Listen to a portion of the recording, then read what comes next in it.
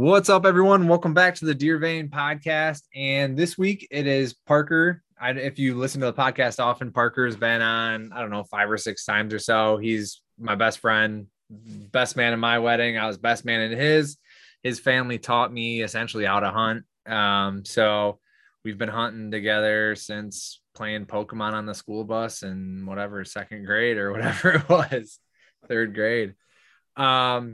So this week we're going to be chatting kind of about what we're both up to this season. Parker's got a buck that a lot of people may have seen. You may have seen it in my Instagram.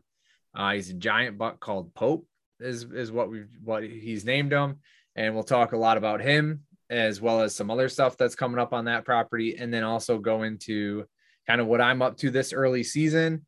And we're going to kind of make this like a monthly check-in, giving you guys a look into what we're doing, because over the hunting season, September, October, November, and a little bit into December, I'll be producing what's called the Deer Vein Whitetail series. We did it last year, so this will be the second year. And the purpose of the Whitetail series is essentially for that whole time frame, we're going to be putting out only whitetail content, and we're going to be delivering information essentially the week before that phase kicks in, if that makes sense. So you can actually use the tactics that you guys hear on the podcast in your hunting next week. So like, if you want to call pre-rut October 15th, I'll be putting out content on the pre-rut about probably October 7th or October 5th. So then you get that information and you can actually deploy those tactics on the 15th through the 30th. And we'll be doing about 6 or 7 podcasts a month. So it's roughly 2 a week, 1.5 to 2 a week. So just keep your eyes open and keep them peeled for that. And we're going to be going all across the Midwest. And then I got a bunch of guests from Pennsylvania and then a lot from the Midwest this year.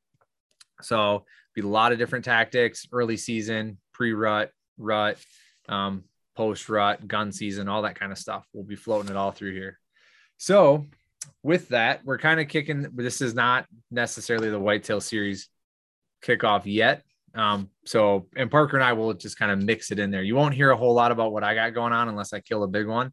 And then I'll make a podcast on that, or Parker does. But otherwise we're going to have check-ins going on for that.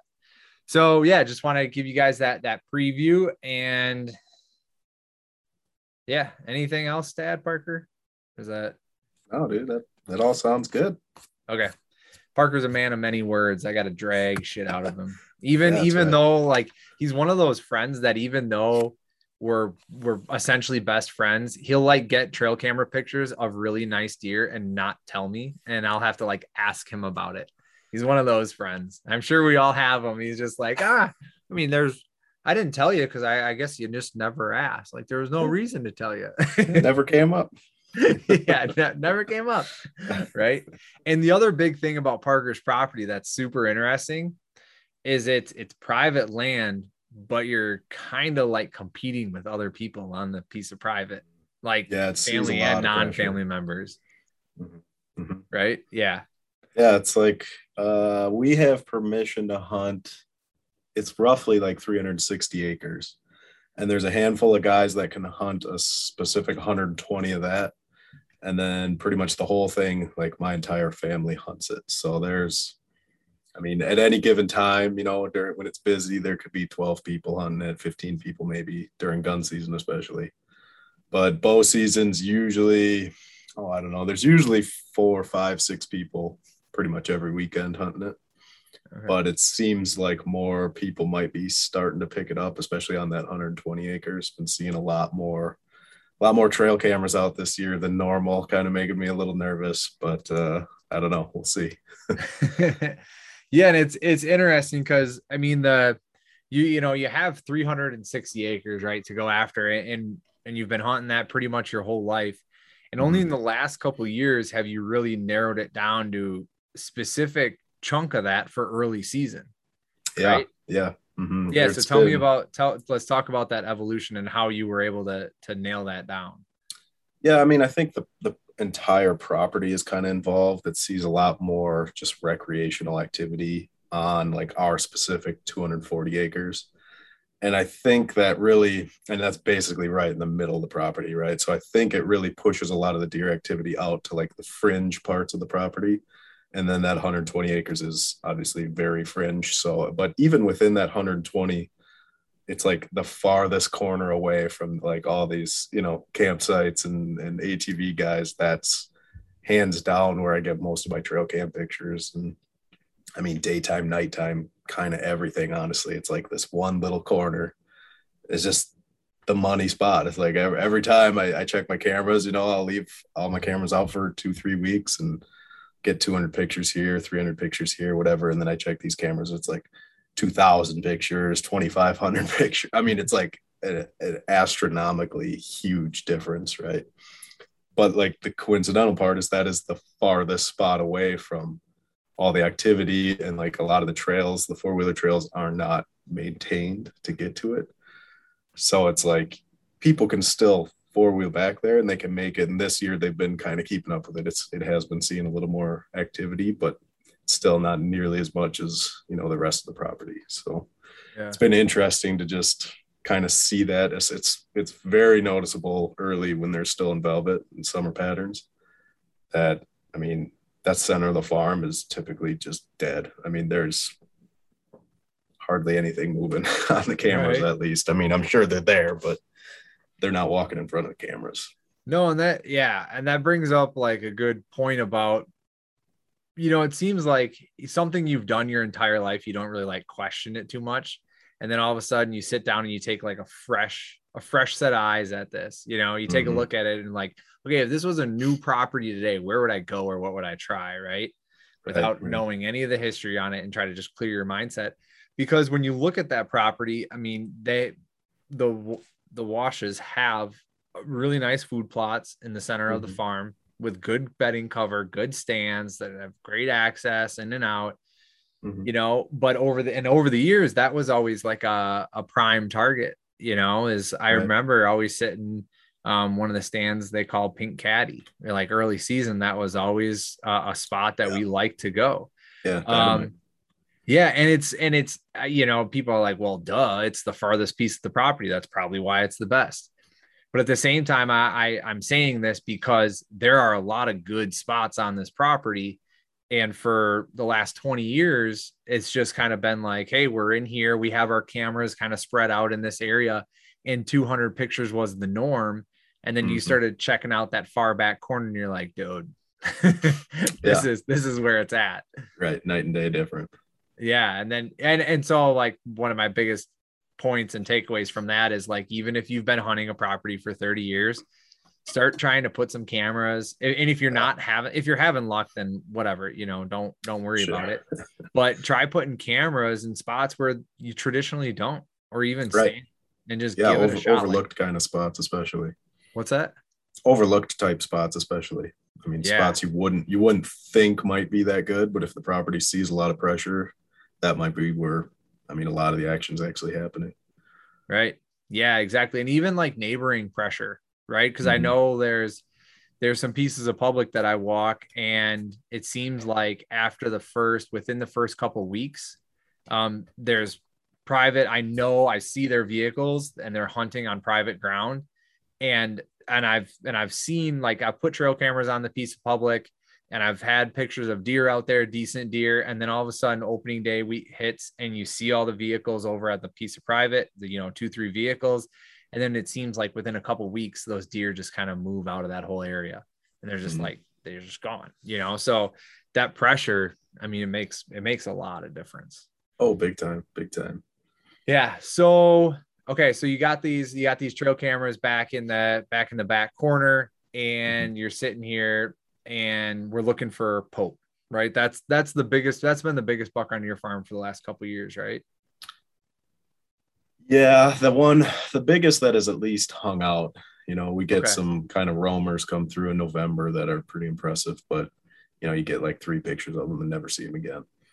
Sure. But yeah, Pope, this is going to be the 3rd year of actually hunting him where he's like identifiable, I guess. Okay. And he got shot last year during gun season. in his lower front leg. I got a picture of him shortly after gun season had ended, and his lower front leg was just mangled. I mean, it looked really, really bad, and I was kind of like, oh no. I mean, I honestly didn't really know if he was going to make it, and it was 2 or 3 weeks. Kept getting pictures of him, and after 3 weeks, you could barely tell he was hit. It was ridiculous. It was just like a small dark spot all of a sudden. And I kept continuously getting pictures of him. He was I mean, shockingly, I was hunting him late season, especially like muzzleloader, and then I tried a little bit of late archery. And we have one food plot of standing corn that we leave, and he'd visit that field, but it was so irregular, and he was actually putting on a lot of distance, surprisingly, especially for late season. I was getting pictures of him basically across the farm, and there was no real pattern, no rhyme or reason to it. He was just very mobile all of a sudden, which is very not like him, because the year before that, he basically hung out in that cornfield almost every day. Like, I was getting pictures of him I figure he was a 3-year-old at that point, and I was getting pictures of him at least every other day. I mean, middle of the day, an hour before dark, right at dark. I mean, it was crazy. And I was hoping he was going to do the same thing, and he just did not at all. And maybe it was because I was hunting him more. I was putting a little more pressure down there. Maybe he just kind of boogered out of there. But it could have, it could have been because he was shot. Yeah. I mean, he might have been, and there's something to be said about that, because this year he's visiting his normal summer area, but it's not nearly as frequent as he did the past 2 years. I'm getting pictures of him again, kind of over half of the farm, which just in the years before, it was in this one small area, probably like a 20-acre chunk. So maybe he's getting shot did kind of, I don't know who, I didn't hear of anyone that missed, a big buck on the neighboring properties. And there's some DNR land right there. We have no clue who might have winged him or when. But it could be playing a part in, where he's moving around now, because he's really hard to dial in right now, which is, like I said, not normal for this time of year. Yeah. Well, and last year you somewhat had him dialed in to a degree. I know it was really frustrating, because it's like, I have a camera at point A, point B, and point C, and he shows up at point A and point C, and I can't get him at the B, and I've moved the B around all over the place, and he's not, like, I don't know how he's getting from point A to point C. Yeah, for sure. I think, I've never seen this deer with my own eyes. It's just, I have literally thousands of trail cam pictures of him, daytime, nighttime, everything. And I found his sheds 2 years in a row now.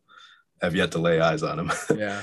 But the closest I think that I've ever come to him was, it was my birthday last year. It was hot, like September 22nd, super hot, just not a good day at all. I was like, screw it, I'm just gonna go. Like, it's my birthday, I don't care. Yeah. So I climbed, and I was hunting over a water hole, and it was like a half hour before dark. The 2 bucks that he'd been hanging out with all summer long came right to the water hole, and I was sitting there going, holy shit, it might happen tonight. Like, he's been hanging with these guys since July, right? Yeah.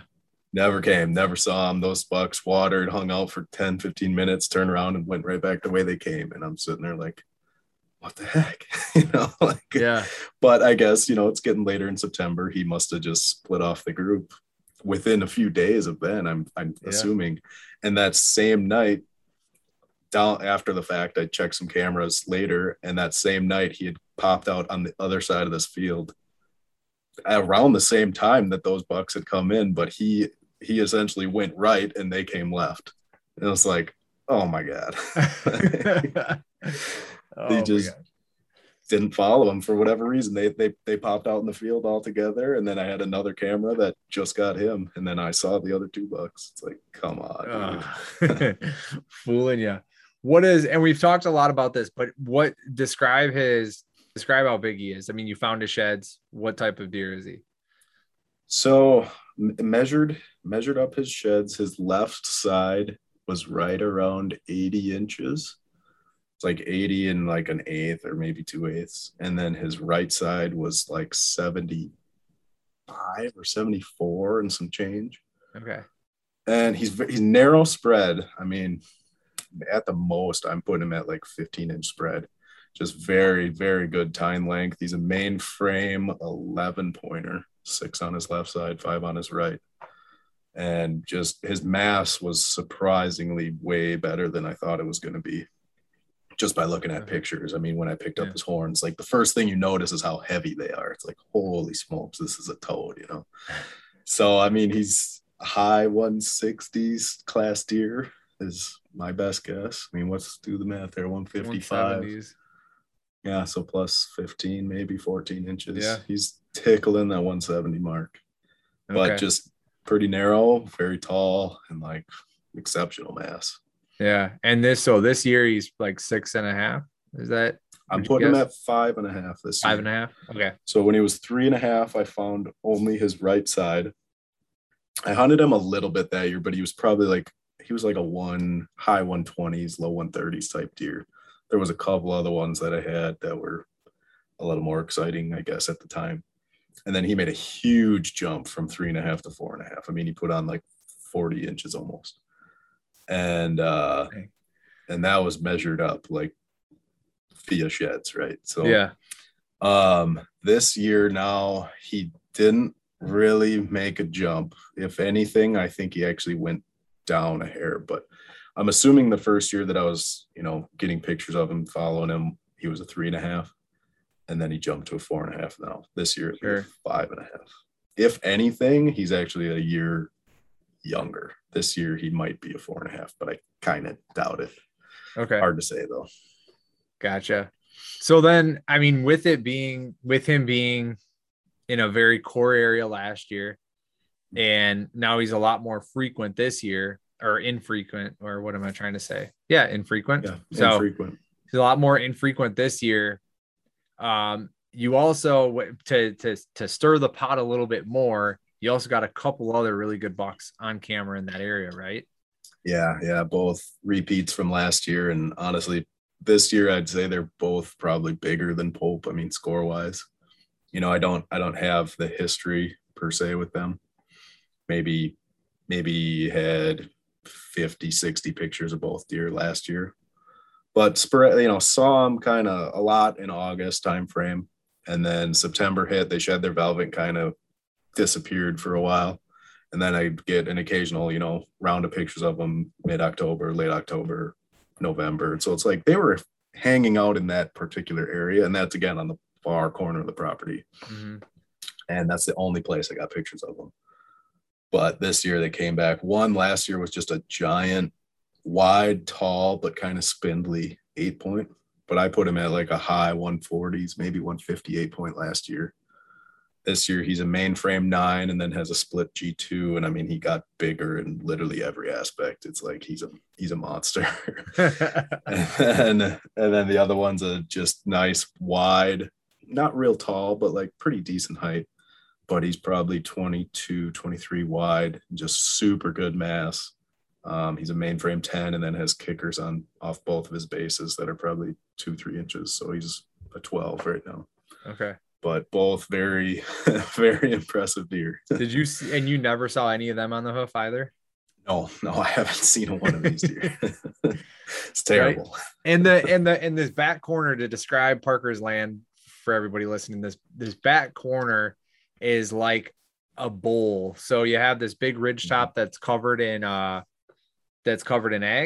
and then Parker's kind of owns half the ridge top and the woods on that half of that side. So he can only hunt this like back corner of that egg field and woods, and it's a high ridge top, and it dumps off pretty steep into like these bowls. Yep. And the reason I want to make that clear is because the wind down in there sucks. It's awful. I've hunted it with them. We've filmed in there before. Mm-hmm. We filmed a really nice buck. If you ever want to check it out on YouTube, here's a very shameless plug.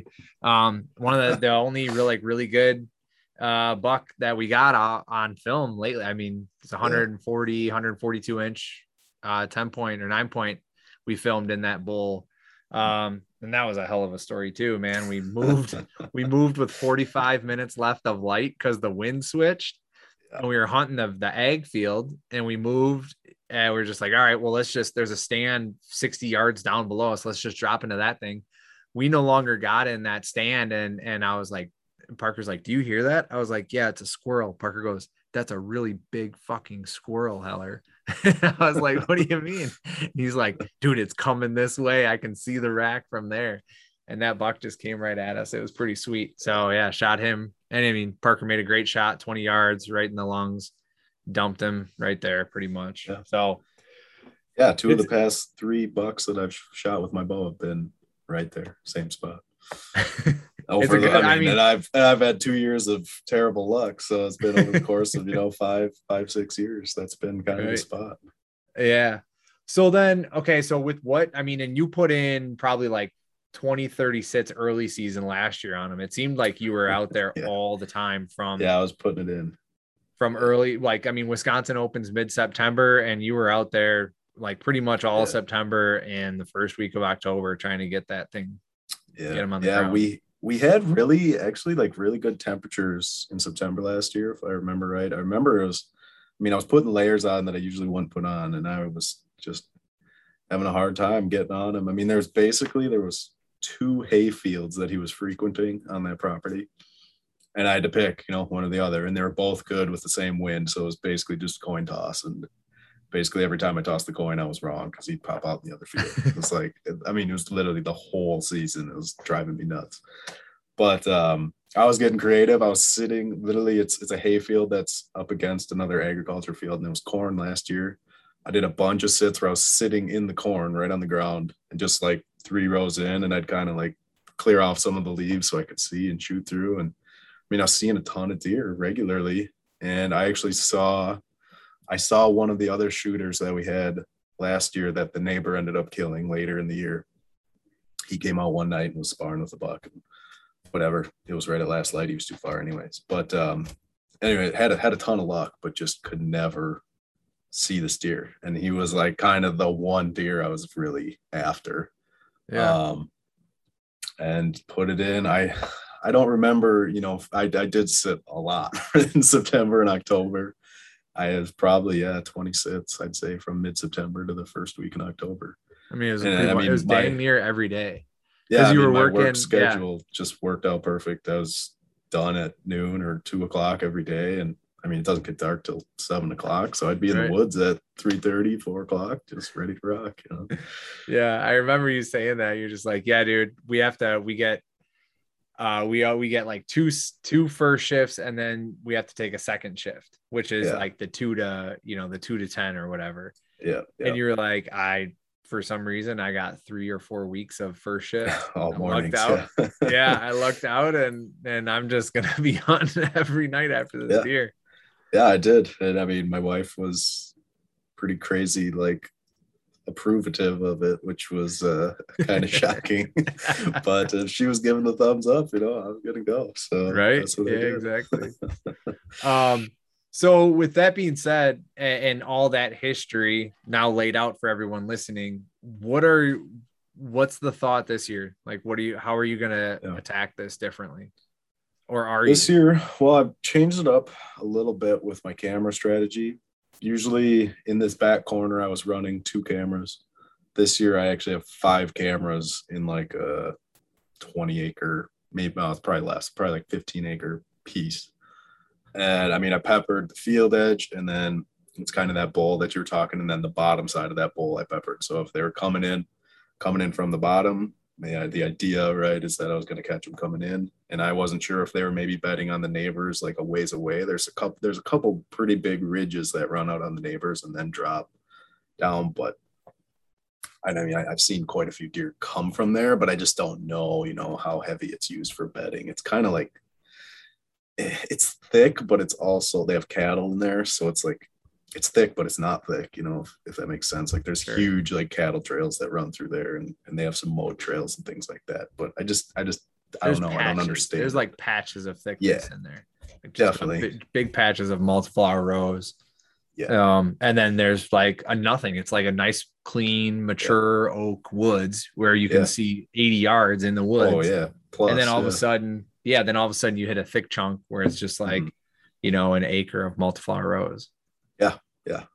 So I was real curious on like if maybe that's where he was living, and I mean maybe he was last year, but this year it just does not seem to be that way, at least. And surprisingly to me, I mean I was getting a lot of the deer, not all the time, but a lot of times I'd get a picture of them down in the lower edge or the on the bottom side of the bowl, and it'd be like 5 minutes before I'd get a picture of them up on top as they're coming out into the egg field. It's like they were just cruising right through that bowl. I don't even know if they really stop, Okay. which I was pretty surprised with that because that bowl's, I mean, it's thick, it's nasty, it's for sure doe bedding. I mean, I kick does out of there all the time, but I mean, this time of year, yeah, maybe they're just literally cruising through there. But it also doesn't seem like they're coming from those lower points of the neighbors that I was talking about. Like a lot of times they're like paralleling where, so like they must be coming either from the neighbors, I guess it'd be to the south, like kind of where you were squirrel hunting the other day, or that Yeah. when you and Nick were out there. They must be either coming from there or honestly the public land and The just west or the east, not the north. right. Well, Right. Well, the north or the south and not the west got it. is how it kind of lays out. But yeah, Yes. which I thought they'd be coming from the west. So Yeah. it's been interesting to essentially prove all of my theories wrong of how. So now I'm sitting there like, oh yeah, no wonder I never see these deer. But it's yeah. So that's been kind of my main approach. I wanted, and I still do want to do a lot more of like in-person scouting. It's not going to be a lot more anymore. I mean, just running out of time, but physically, go sit up on some high spots with the spotting scope and just glass for the last 30 minutes and be like, am I missing something here? Like I gotta be missing something. Like where are these deer coming out of? But the hard part with that property is the last little bit of the field before it hits woods and then drops off. The hill is already starting to drop. So it's like, it's all out of sight. Sure. And that's where, of course, that's where they're popping out of. So even if I stay up high and try to glass them, I'm just not sure if I'm still going to be able to see them, unless they come out early enough that they feed their way out in the field quite a ways. Right. Or, they got to come out like 75 yards at least. Yeah. So. Yeah. And for reference, this field, I don't know exactly how big it is, but it's probably close to like a 200-acre field itself. So, and when you pull, when you pull in, you're on the highest spot when you come off the road. And then, so you can just pull off the road and you can almost see all the way to the back end if you had a good spotter. But as Parker was saying, that last little bit just drops off, so they can pop up out of that bowl and feed, and you'd never see them unless you got a lot closer. Or right, you'd have to be right. You'd have to be standing right before where it drops off, which I mean, then you're within like 100 yards of them, which isn't ideal for August scouting. Right. Yeah. Yeah, exactly.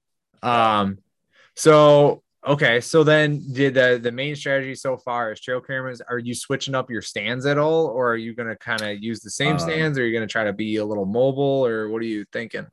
My plan this year is honestly to be like 95% mobile setups. And just with how my season's going to lay out, because I'm going to be missing the first week of season this year. I'm going out west elk hunting. So, hopefully, I mean, I'll probably be in contact with my cousin, kind of get the down low on if anyone's hunting back there or what's going on.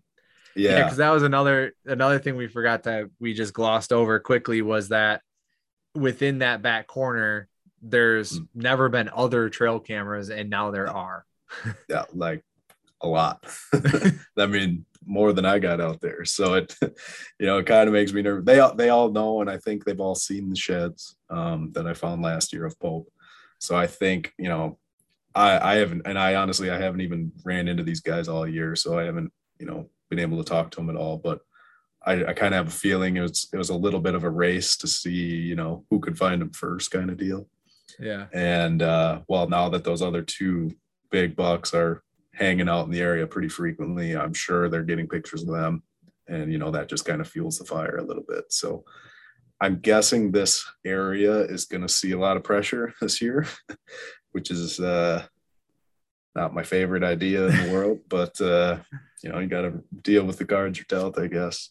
So I guess my strategy that I'm kind of leaning towards this year is be mobile, and I'm going to be aggressive. I'm not going to stick to field edge hunting, early season. I'm going to dive in and try to find sign, try to find the freshest sign, and stay on it. Keep moving if I need to. Sure. So hunting more of those, like more of the hillsides. Mm-hmm.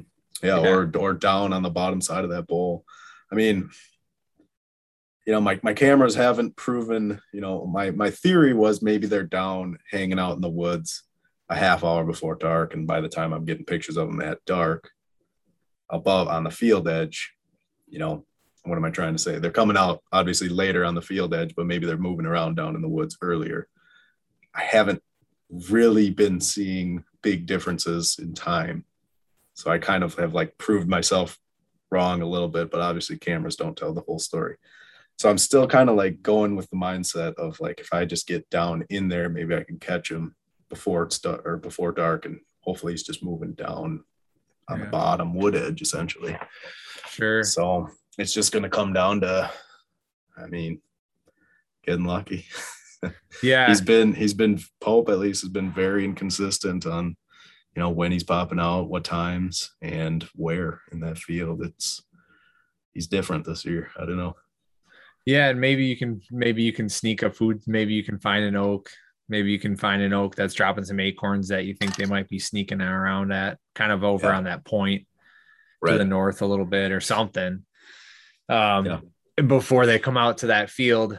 I know that tends to work for a lot of people, is finding that little kind of, what they call it, a staging area, that spot where they'll stop before they go. But also your trail cam say that the picture, they cruise up through there within 5 minutes. Like I know they run past oaks at that point. Right. Like they're walking right past acorns that pop up into that hayfield. Right. The hard part, and something I learned with my trail cams the past 2 seasons, late season, is that one food plot that we leave standing corn. That's what, like a 3-acre plot, maybe. Mm-hmm. I'd have 3 cameras covering that field late season.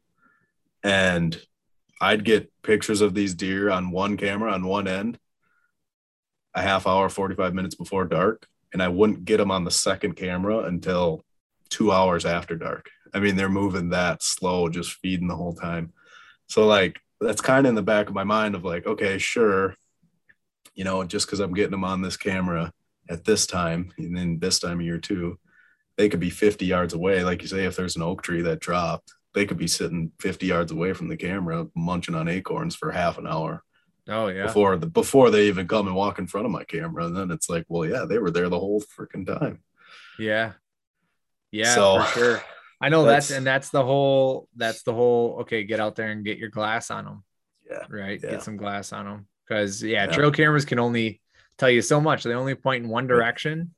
And they only take pictures when they sense them, and they don't catch anything that walks behind them or anything around them. There's so much that's more effective from actually glassing, which is something that I do very poorly at too. Oh, same. And like I say, I wanted to do more of it this year, and time just gets away on you. Yeah, that's the same for me. Just planning that archery shoot, and with 2 kids now and all that, it's just getting harder and harder. But for sure. Okay. So more aggressive, more mobile. Are you running? You still got that Lone Wolf set up? Is that what you're running? Yeah, I got Lone Wolf, the bigger Lone Wolf, whatever that is, and then some XOP sticks. Okay, gotcha. Yeah, they do good. I can't get up super high or anything, but it's plenty for me. Early season, it doesn't really matter. Early season getting up high almost hurts you a little bit. But yeah, our early season, it's really rare that I'll use more than 3 sticks. Just because as soon as you get up in the canopy, you can't shoot. There's no shooting lane. Yeah, right. Exactly. And if you stay, at that 12 to 15 foot mark, you can generally have good shooting lanes and decent cover. Right. And who wants to do more work if they don't have to? Well, yeah, hanging another stick. True. And I think on a mobile setup like that too, a deer is not aware that there's a stand there, right? Ideally they're walking by you for the first time. Right. They're not sitting there, looking for something necessarily. Mhm. So I don't think you need to be up 20, 25 feet. I mean, you're catching them totally off guard at that point. Yeah. Yeah. Okay. Cool. Well, all right. So, I mean, I think that kind of covers a lot of your early season. Is there any water back in there this year? It's been really dry in the It's Midwest been this really year. dry. Yeah, we had a couple of really big rainfalls, and there is kind of in that bowl. We call it the pig pond.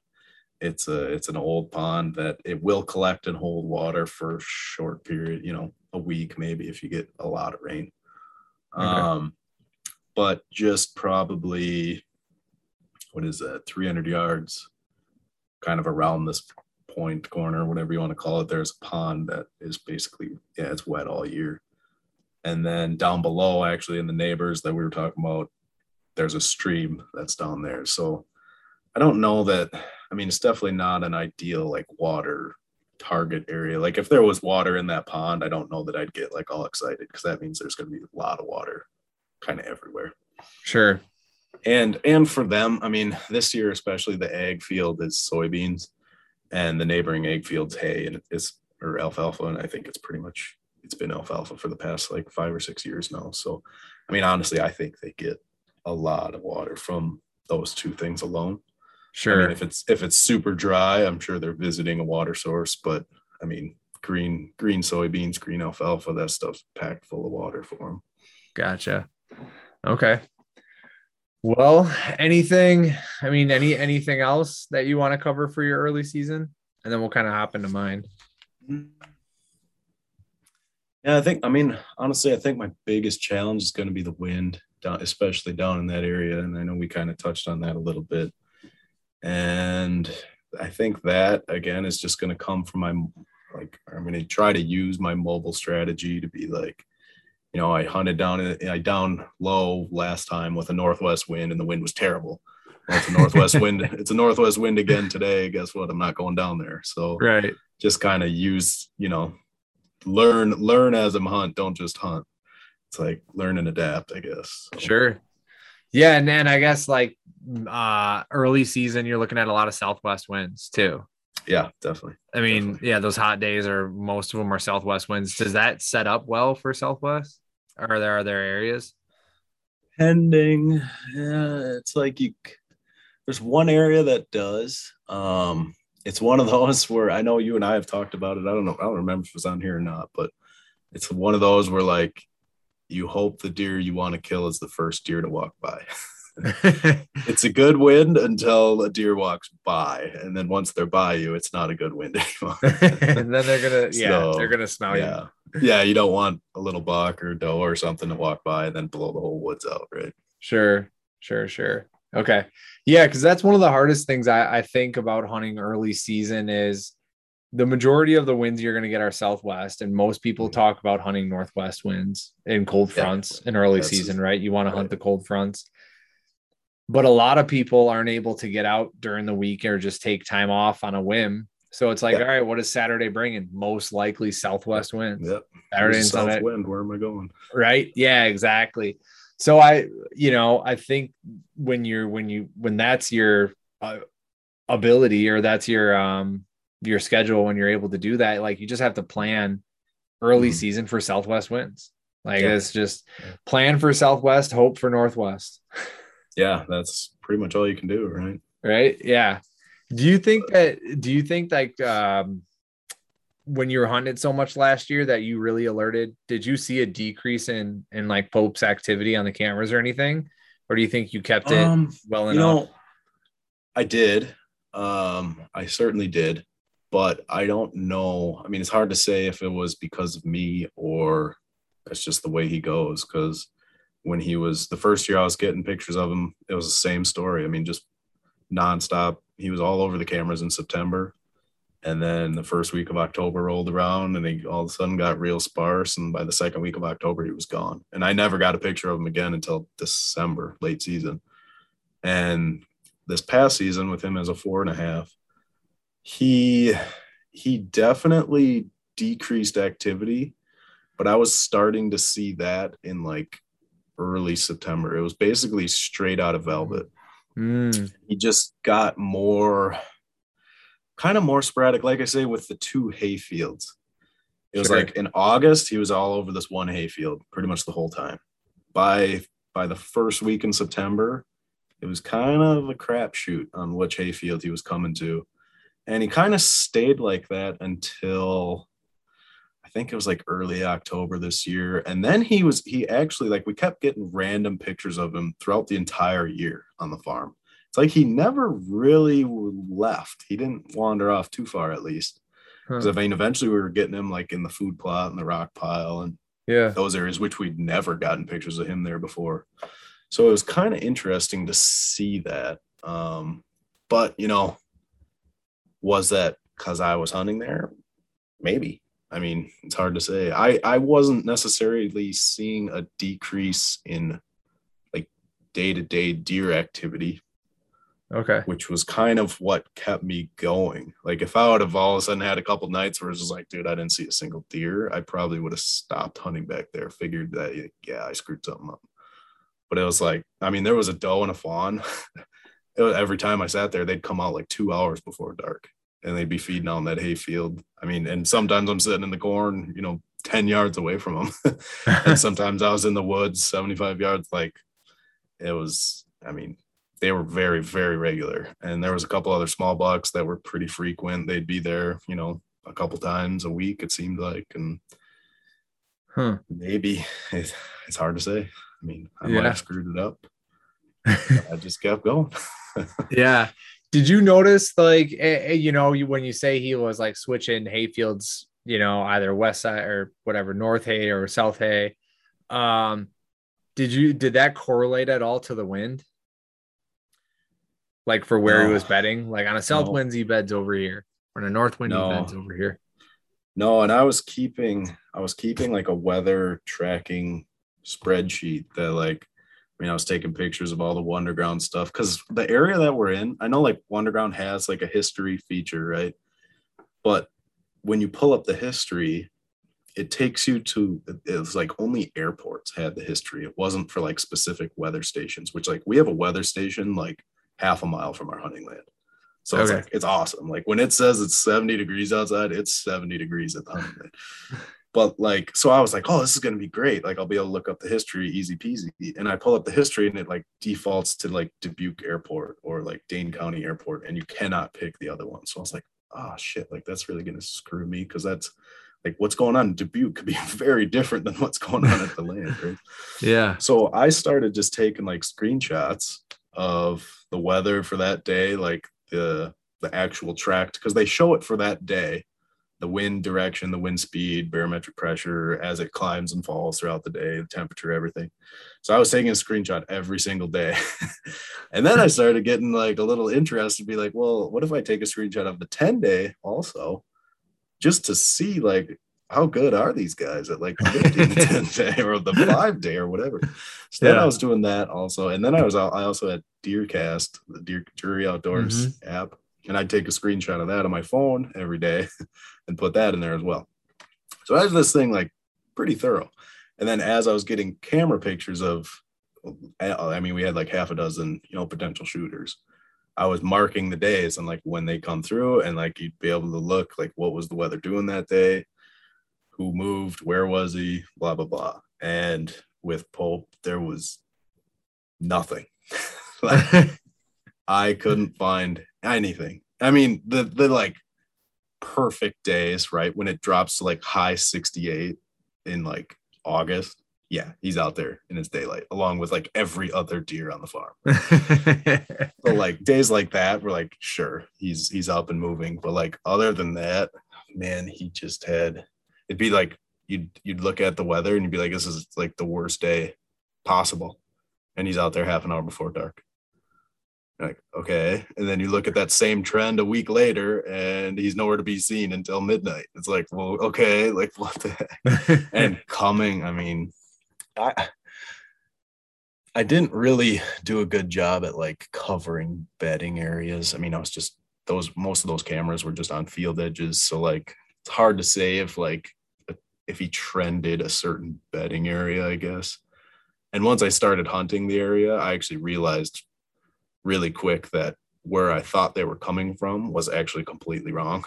I thought, because I'd get a picture of them in the corner of a field. Basically, so there's like an inside corner, and then the other is an outside corner. And it's like, what, 250 yards apart, maybe. And I'd get pictures. I'd get pictures in the same night of a deer popping out in that inside corner and working his way to the hayfield. And then I get a picture 10 minutes later, they're on the outside corner. Like, okay, they're walking right along the field edge. This is perfect. You know, I just got to set up along the field edge and they're going to walk right by. Yeah. No. They'd pop out. I'd get a picture of them in that first camera. And this is what I was physically seeing. And then I'd go back and check cameras, you know, a week later and be like, holy shit, okay, I was sitting out there at that time and there was a deer right there that I never saw, but like he was there. They drop into the woods, come towards the hayfield, and then pop out like 10 feet from my camera and then walk the field edge. So it looked like the whole time they were walking the field edge. But they were actually walking directly underneath my tree, basically, when I was hunting. And I'm sitting there watching these deer like, oh God, I'm going to get busted big time, you know, like, and I never had a single deer walk the field edge of all those days that I hunted. Not once. They all dropped down into that bowl and circled right back up. Why? Do you have any idea why? No. And it was corn that year too. So like that whole edge was very, very secluded. They should have felt very comfortable. It's like why they even pop out in the first place? Why wouldn't they just stay in the woods? Because a lot of times they'd come out like along that ridge. Yeah. They'd pop out because I could see that trail coming out. They'd pop out, basically circle around my camera. I'd get a couple pictures of them. And then somewhere they were popping back into the woods. And I just couldn't ever figure out why. Wow. But then I just adjusted to essentially say, okay, screw the field edge. I'm going to shoot them in the woods. Yeah. And like I said, I'd see a ton of deer, just never poke. Yeah. Yeah. And that's amazing because if you would have had your camera on a different tree, you might never have even gotten a single picture of them. Oh yeah. And that's how it is this year. The camera that is more towards the hayfield is where I'd get thousands of pictures of them. This year I have maybe a couple dozen. And that other inside corner, just 250 yards away, I probably have like 75. So it's like I say, his numbers are way down this year, but like the majority of them are now in that back corner. But it's also soybeans this year. So I'm guessing that probably has something to do with it too. Yeah, and the trail camera placement is so key. And it's something that you're just going to get from experience or from time in watching out there. And then the other thing is to always remember that the trail cameras don't tell you everything. No, exactly. You got to, if you're getting those pictures, get out there and put your time in the tree and figure out or put your time behind the glass and figure out what the hell is actually going on. For sure. Right. Because you might go out there and if, man, heaven forbid, Pope finally pops out in that corner and you're expecting him to walk the field edge. So you play like a north wind, which is going to send your scent into the woods. Yep. And all of a sudden he dumps into the woods and you're like, shit. Yeah. It turns out that's like the worst wind, right? Right. Yeah. It turns out it's wind to the worst. Yeah, exactly. Yeah. And now, so getting your eyes on it and I mean, you're going to fail. Like people are going to fail at that and you're going to screw up. But hopefully, one of the things I always like to do is if I don't know what's going on, I try to cut a shooting lane downwind for me. So it's essentially, or at least have a lane downwind. So before they get to my scent cone, I can get a shot at them. Like if they take 5 more steps, I'm busted. Right. But if something does come in, there's been plenty of times where I'm like, God, if you come in like this way, when you're setting up in your tree and you're like, all right, this is a brand new spot. I got 5 trails around me. These 3 are great. These 2 suck. Let's hope to God he takes one of the 3, when they come through here and they don't use the other 2. And if they do, is there a lane open where I could sneak one in there quick before, right? Because that's what's going to happen. Oh yeah, for sure. That's the fun part about being mobile is the decision-making process into what tree you're going to get into. Yeah. Like that is probably I hate doing that because it takes me like probably anywhere from 15 to, dude, I've done it one time for like 40 minutes. I couldn't Yeah. pick a tree. Oh I'd yeah, go and to you a tree always and second guess. nope, this one Yeah. doesn't look good. Or you put like 2 sticks up there and all of a sudden you realize like you got no spot to hang your stand. Like there's a Yeah. bunch of knots up there and it's not going to sit well. And there's something, or you get up there and all of a sudden a branch you never even thought was going to be in your shooting lane is now in your lane. Right. Right. Or whatever. So you got to tear down, you got to move over and you got to figure out where that, dude, that's why I do so much scouting in like February, March, and April is so I go out and I pick the tree. I know exactly. I put in my 40 minutes in the spring, and I know exactly where I'm gonna go. Yeah, that's actually one thing I did do a lot this past spring, just shed hunting. I spent a lot of time shed hunting that area just to try to figure out the trail systems. So it was like after all the snow melted, so it wasn't just like a bunch of BS trails. This was like right before turkey season kind of deal, right? Like early April. And I was just identifying like the major trails. I wasn't necessarily like picking trees like for mobile setups, but now that I have like the mental picture of like, okay, yeah, this trail does parallel the field and then wrap around the bowl. It doesn't like shoot up, which like maybe I thought it did or whatever. Right.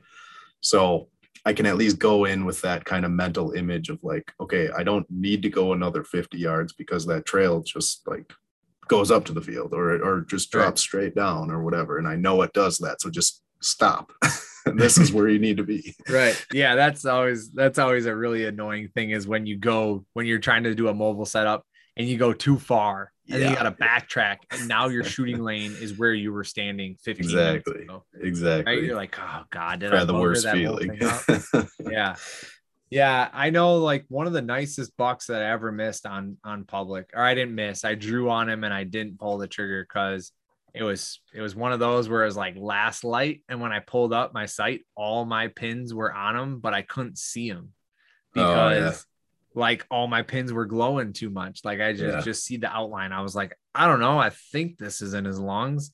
And I just, and he was at 15 yards and I just ended up letting down. But that night I had hung a camera about 20 yards in front of me. I went and hung the camera and then came back to the stand and I had a doe come in, sniff the camera. She didn't really care. I had a young buck come through. He didn't care about the camera. And then right at last light, a doe came through. This was late October and he was grunting in behind her and just came running right through. Would have had him on camera, but when I went to go check that card, like I hung it that night. So I was like, I'll come back, in a week or two and come check it. And I was pretty far back there. Someone had broken off my, the little latch for the house for the cover for the camera. Oh yeah. Someone had broken off the latch and snagged the card. I had the camera with Python locked to the tree, so they didn't steal the camera, but they broke the latch off and then stole the card. I was like, really? Come on. To see those pictures. I just wanted to see that buck because I knew he was big. Like I knew he was like a nice 10, but I just like I couldn't make it out. He was in too much brush. And then all of a sudden he just popped out into this nice little opening at 15 yards. And I was like, dude, if I pull the trigger on this, man, I could be tracking forever. Yeah. So, sometimes that's not a good thing. Yeah. So I let down, but yeah, that's that mobile setup thing. Well, that'll be interesting now that you know where all those trails are, and walking those trails out can be so helpful in the spring. Oh yeah. Like just walking all these different trails. Cause you never do it during season. You always like look at them and you kind of like take a guess at where they're coming from. Like you can see them for 15 yards, 20 yards. You're like, oh, it must do this. And sometimes you walk on them. You're like, oh my God, this is where this thing comes from. Yeah. Or you're on just some like giant trail and just peters out to like nothing. Yeah. It's like, oh, that would have been nice to know before I sat over it for, a full day. Right. Yeah. You think it's something huge, but really it's just been there for the last 150 years. Yeah. Yeah. Or maybe the ground there is a little softer. So if anything does walk it, it like makes it look like it's super beat up, Yep. Yeah, exactly. Well, yeah. So, I mean, as far as, that, I feel like that's a pretty good take on what you're doing early season. And I don't, you know, a lot of it, like you said earlier, is kind of a coin toss to some degree about, That is. all right, It is. there are some bucks that are extremely predictable. Like, and you hear these stories about Mhm. people who are just like, yeah, he comes Right. out on a west wind at, Yeah. you know, Yeah. a The half thing hour lives on before. like 20 acres and that doesn't Yeah. leave it. It's like I've just never had that ever. No, either have I. I've never been able to get that consistency, Yeah. even on my own property Right. this year. So Right. this will be the third season I'm hunting this. Yeah. Yeah. Have What's your yet plan? have yet to kill a deer on Yeah. it. I've had plenty of opportunities at does, and for one reason or another, I choose to pass. Sure. I've had a couple decent bucks come through, but also choosing to pass based on they're like really nice 2.5 year olds. Mm-hmm. Missed a 3.5 year old last year, just flat out Mm-hmm. 27 yards, just put it right over the top of his back.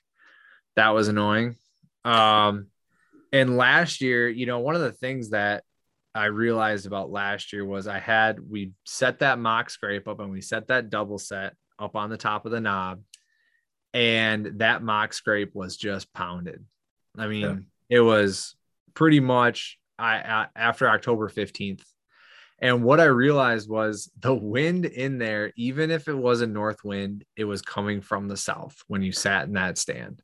It was Yeah. awful. And when you had a south wind, it was an awful wind too. It's Yeah. just terrible. For whatever reason, the topography was, we had some ravines and some ridges and some hillsides. And for whatever reason, the wind just always sucked. So I Mm-hmm. put a lot of stake into that stand last year, and I didn't have a whole lot for backup. This year, I have a lot more backup. Sure. Good. Um, so for early season, we hosted that archery shoot August 6th, 7th, and 8th, which was a blast. That was a great time. Certainly doing it again last year. Parker and I went over some of the pros and cons of it.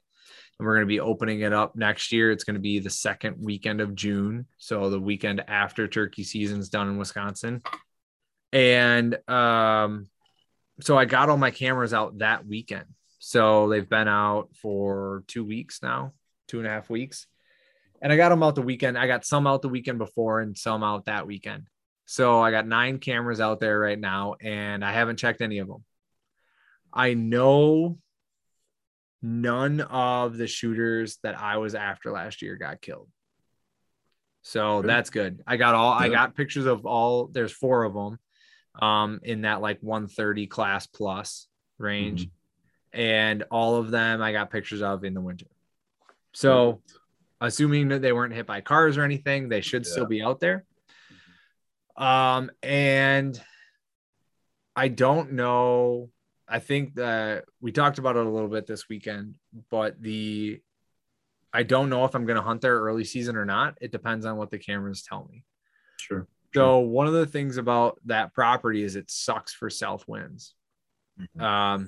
Because you're entering from the south and everything you're going to is from the south. So your scent's blowing into it the whole time. So you either have to make a big ass J hook in order to come into any spots, or you have to wait for honestly an east or a north wind or any sort of northwest, northeast. So I have to wait on that. So I'll be checking the cameras. Like I said, I got 9 out.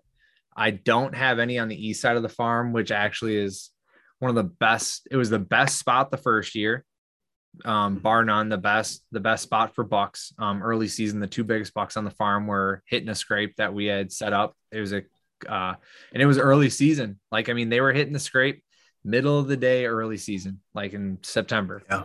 So, so I didn't even check that camera until late October. Like I never even made it back there because it's kind of in a little hellhole. It really is.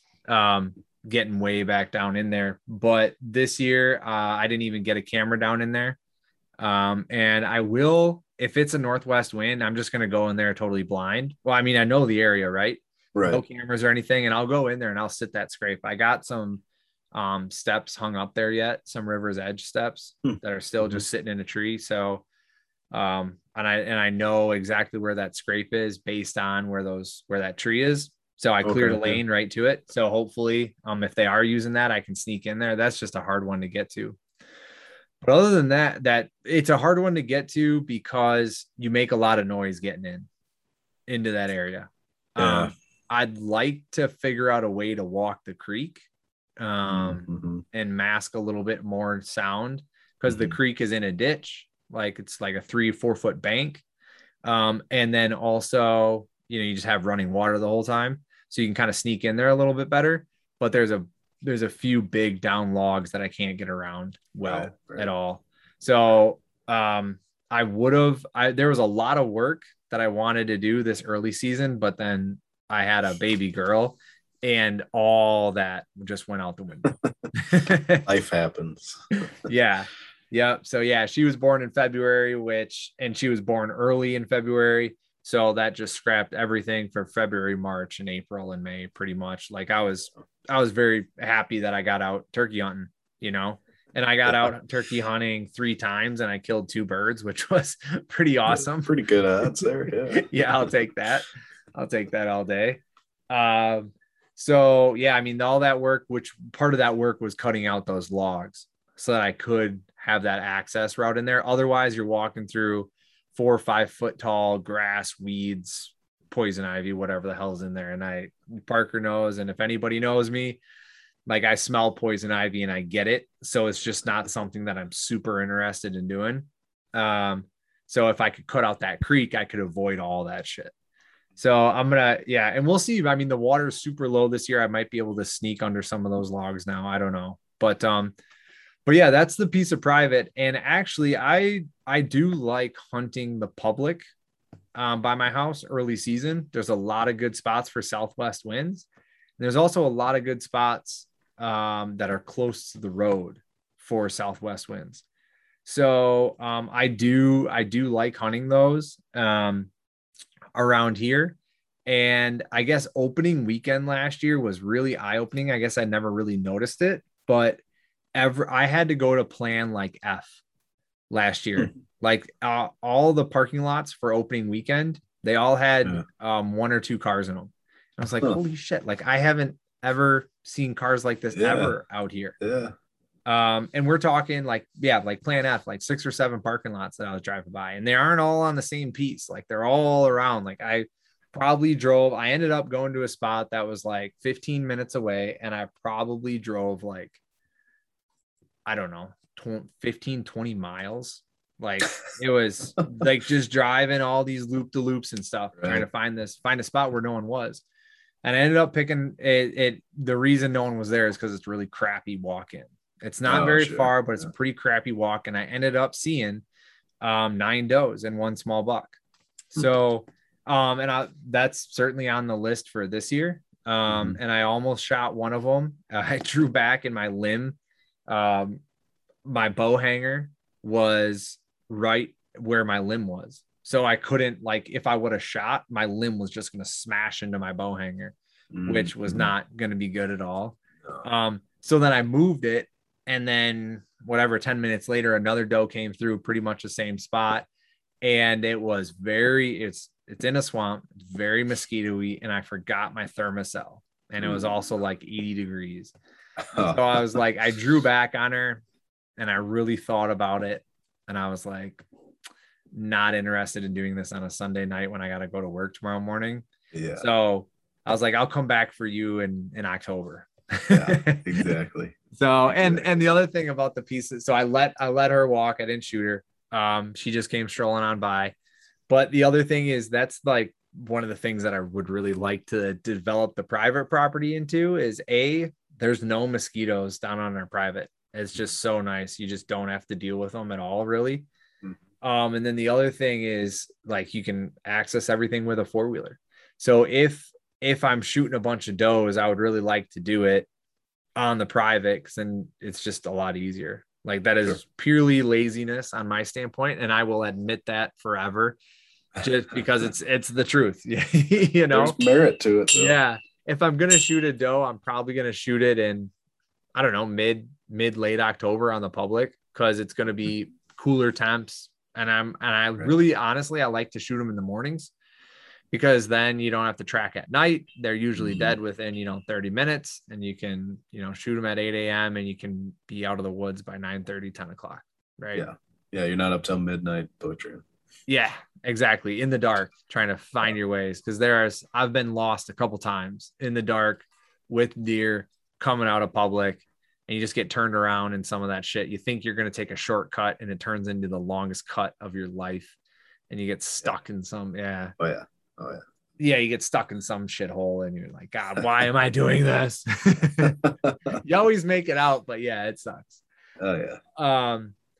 So yeah, I guess my early season plan is a lot of the public land around here, unless my trail cameras down at the property tell me otherwise. And if the trail cameras down there are like, yeah, two of the bucks last year were together a lot in early season.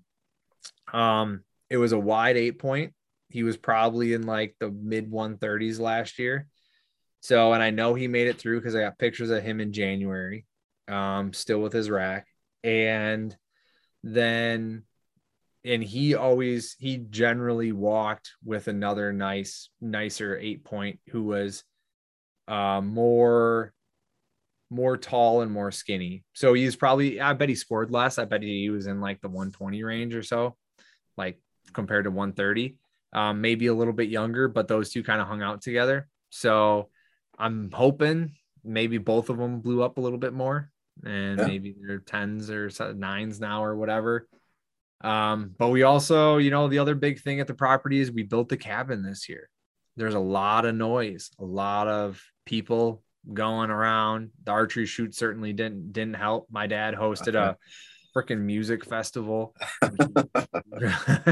right? People all out there, had a big old wagon, had a couple bands out there. So, it's, yeah, we'll see how it goes, but I just really don't envision any of the deer coming up to the food sources that are near us this year. I think everything's going to be pushed on into the back corners, which is fine. Like, that's cool. That's where I got my cameras. So we'll see how it shakes out. And if anything, it eliminates a lot of the area and it concentrates them into very specific areas. And hopefully those are good for northwest winds.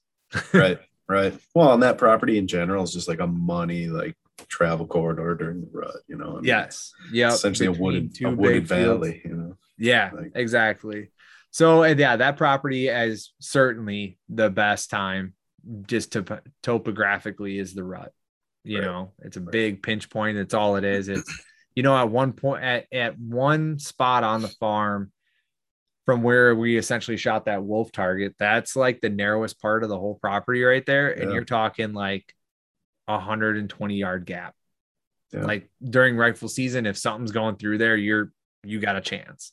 Right. Yeah, for sure. Yeah. So, and otherwise, if the deer aren't going through there, they're going up through wide open ag fields, and in the rut, they're all going to be picked. So it really funnels the deer down to certain areas, which is where I missed that, that like 11-pointer, that split G2 buck. So I missed him right on that funnel. He was just traveling there, going from one bedding area to another. And yeah, if he was probably in like that 140 class, he's probably tickling 140. So, I mean, and I actually looked back and I had pictures of him the year before too. And he was in like low 120 or mid 120s, probably. He was a 10-point the year before, but he was real small 10-point split G2.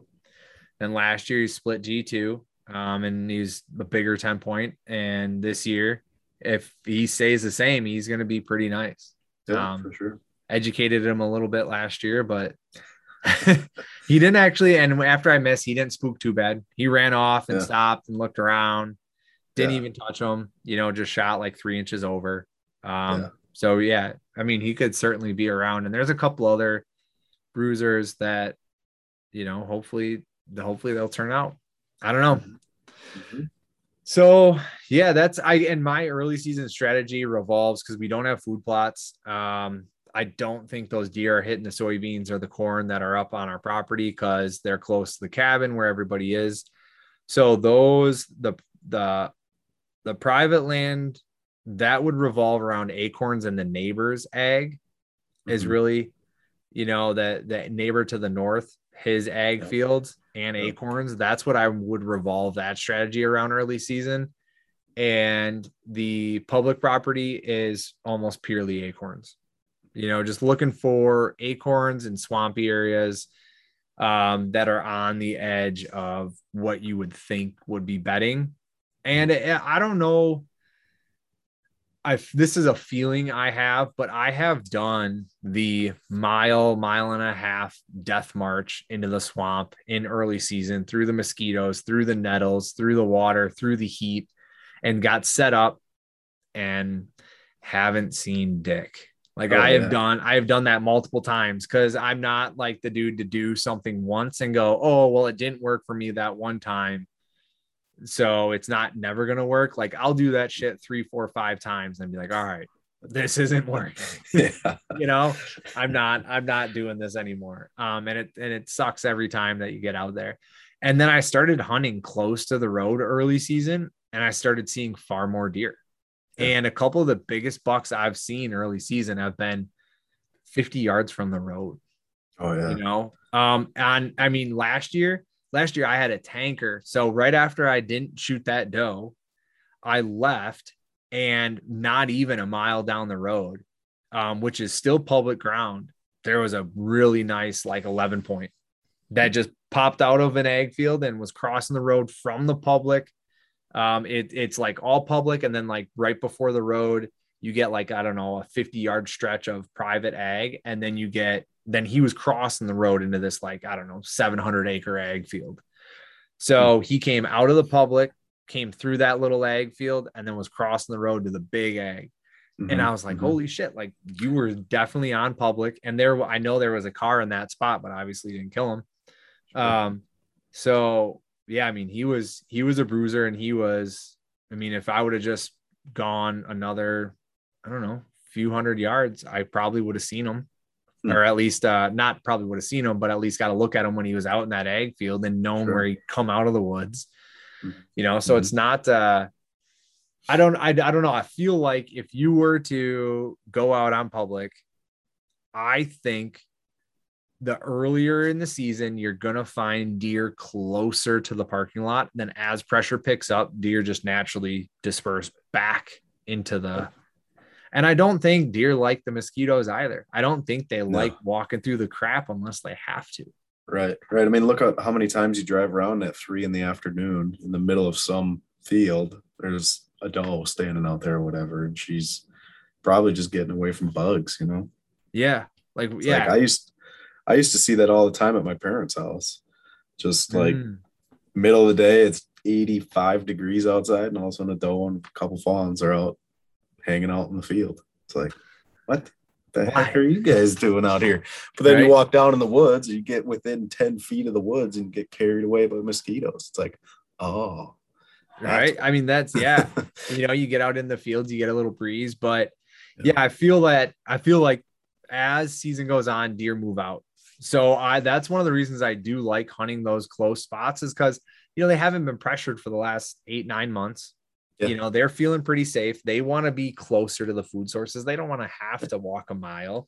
Like they want a nice spot that they feel safe, that they can get food really quickly and easily, and they can get water pretty easily. Yeah. And if alfalfa is what they're eating and they can get all the water out of that alfalfa, then they don't need a whole lot more. Right. So like they can stay in a very small area, and that can be pretty close to the road. And that's why I feel like I plan out like today, this morning, I was up at 5:30 and I just got in the car and I started driving, and I wanted to check all these different ag fields to see what they were this year. But I also wanted to just kind of get a feel if anything else had changed. Like last year I went to a spot and they had logged a boatload of it. So I was like, crap, this is totally different than what I was expecting. So I just wanted to kind of check on that stuff. But I forget where I was going with this, but I guess, I checked on like 6 spots. So I wanted to see those 6 areas, because essentially that's my plan A, plan B, plan C.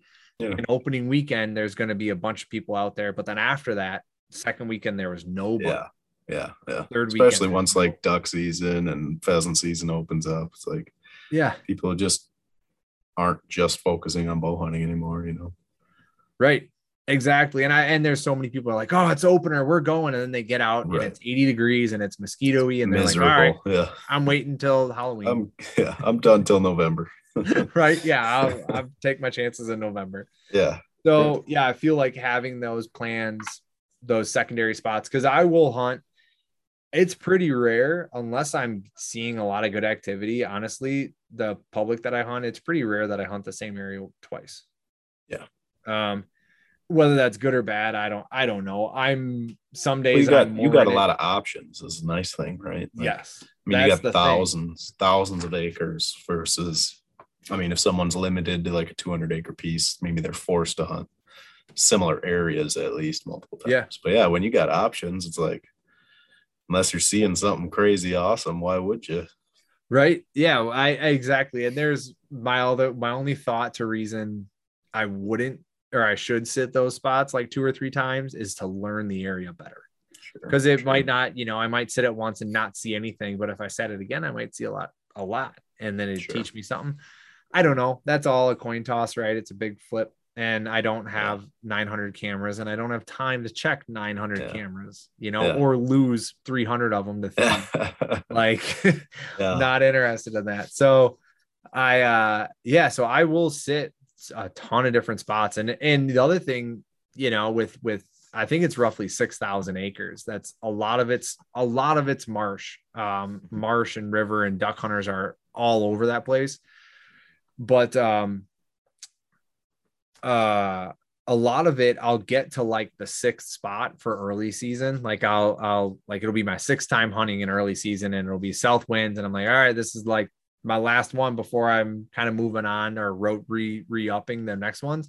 But then the phase of the season changes, and I'm like, okay, well, now it's October, 15th. Should I be looking at scrapes? All right, well, where are the scrapes that I want to be targeting? And then I'll start going and putzing around with those. And all of a sudden it's hard pre-rut, and I got to go to my best scrapes. I have 3 of them that I know on the public that I am, if it's southwest or northwest wind, I have scrapes that I'm going to be sitting.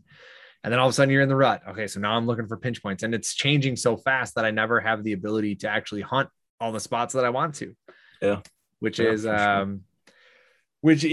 people might be at home being like, wow, I wish I had that problem. and yeah, it's a good problem to have. But at the same time, I think, with pieces of public, like anyone can have that ability. You just got to be willing to drive. Yeah, for sure. Right. I'm fortunate enough that the closest parking lot is 5 minutes and the furthest is 30. But I also used to hunt public over near Sauk on the Wisconsin River, and that's like 8,000 or 9,000 acres, but I drive over an hour to get there. Right. So, and there's way too many spots to hunt in that. Yeah. I mean, you see the guys in Iowa was like hunting public guys. They're saying some of their best spots are like a 4-hour drive. Yeah. It's like, I mean, you could drive anywhere in the state in 4 hours, basically. It's like, right. If you got a good spot, go get it, man. Yeah. So you just got to be willing to put in the time behind the wheel. If you're unhappy, like if you have permission, for 15 acres, like I was talking to a dude at a boat launch the other day, took my kids there to just mess around.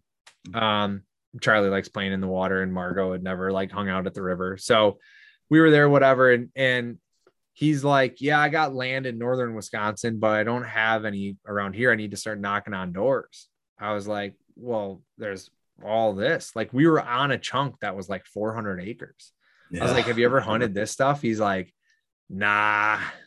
I'm like, why not? He's like, just there's too many people out here. There's a lot to do. You gotta do so much work. And if you shoot one, you can't just go get it with a 4-wheeler. I was like, yeah, I mean, I know, but there's good deer out here, dude. He's like, yeah, I know. I need to just start knocking. I need to go. What I need to do is like find some farms that are only like 15 to 30 acres, because those people probably don't get as many permission questions and stuff. And I'm like, why are you going to limit yourself to that? Right. You have 1 or 2 stands, and that's when you're standing on a 400-acre piece of public that you can hunt whenever you feel like, and you don't need to worry about a landowner doing shit for you or nothing like that. Cause you just go, and it's a good piece. Like I was like, dude, I've seen deer on this piece. Exactly. So yeah, it's, I think, if you are one of those people and you have, smaller acreage, a great time. People might not like this suggestion, but I think the best time to try new properties is in the rut.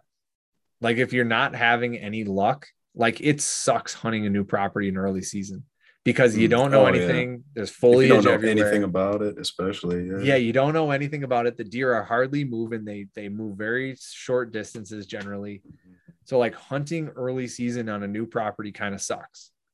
Hunting the rut on a new property isn't nearly as bad because the deer movement's going to be greater. You're going to get more bandwidth out of them, and the leaves are going to be down. You're going to see a lot more of the terrain. You're going to have a lot more opportunity during the rut than you are during early season. And I figured that one out the hard way when I elk hunted out west early season.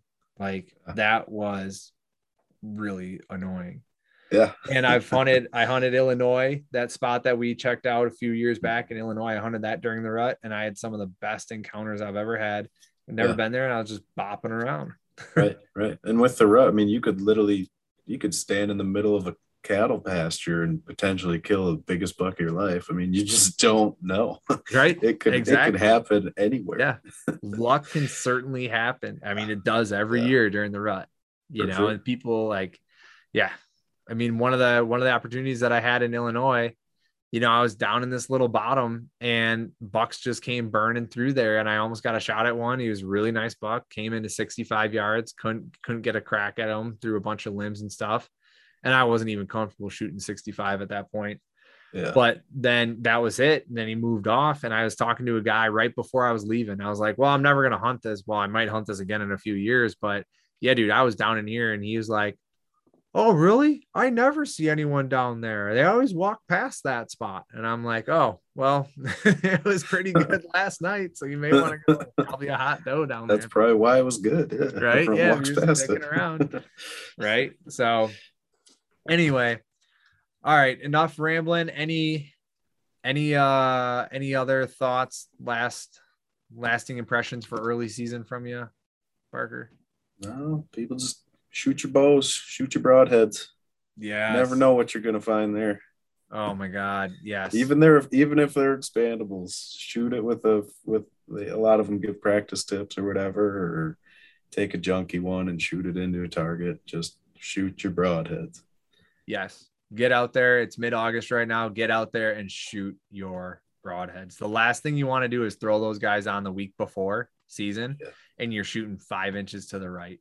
And even expandables, they do float. Like you can certainly get an inch right, like 30 yards or 40 yards with your expandables. Definitely. And definitely like, don't just shoot them at 20. Like shoot them at those longer distances, because that's where your errors are going to be exaggerated. And the first thing you should always check is your grip. Might be you. It's more, a lot of the times it is you, Very possible. Very possible. Yeah. Yep. And my neighbor, and I didn't tell him this or anything, but Chad, if you're listening, check your grip. Cause he's like, yeah, dude, I threw my broadheads on the other day and I was shooting a few inches to the right at 30. So I adjusted my sight. And now I'm dead nuts. And I'm like, dude, throw your field tips on. Cause if now your field tips are shooting 3 inches, now your field tips are left. Yeah. You might have a problem, dude. So you might have some funky arrow flight going on there. Yeah. So yeah, definitely get out, get your broadheads on and let those things loose, because there's nothing worse than being unconfident with your setup. Oh, that's exactly it. Yeah, it's always in the back of your mind. It's like, yep. And if you move your sight to compensate, but if you don't move your rest to properly tune it, well then maybe somehow when you're about to shoot at a deer, your form is proper, and then your broadheads actually shoot 4 inches left where they should be. It's like you just don't want the question mark hanging out there. Just get them all shooting together, get it right. Yeah. Shoot your bow, shoot your broadheads. Great tip to end it on. All right. Well, thank you everybody for listening. Really appreciate it. Follow along with Parker and I's story. Again, we're going to be posting this one like once a month, giving updates. Check the Instagram and the Facebook for photos. I think I have those pictures of the sheds. I'll throw those up.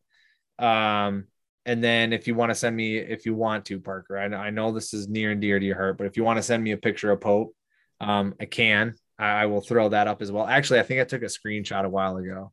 It's like a screenshot in from Snapchat. Oh yeah. So yeah, I'll throw those up on the old Instagram if you guys want to see that. And if anybody has any questions or anything, please feel free to hit me up. And if you enjoyed this, subscribe. Be throwing a lot more on the YouTube this year. That is the number one. No, it's the number two goal behind shooting a big buck is doing more YouTube content, like at least weekly videos, 5-10 minute videos on tips and tricks and things that are helping us out as we're going along, things that we found to be very helpful, very useful, and hopefully can help you guys out as well. All right. Catch you guys later and have a good week. Thanks, everybody.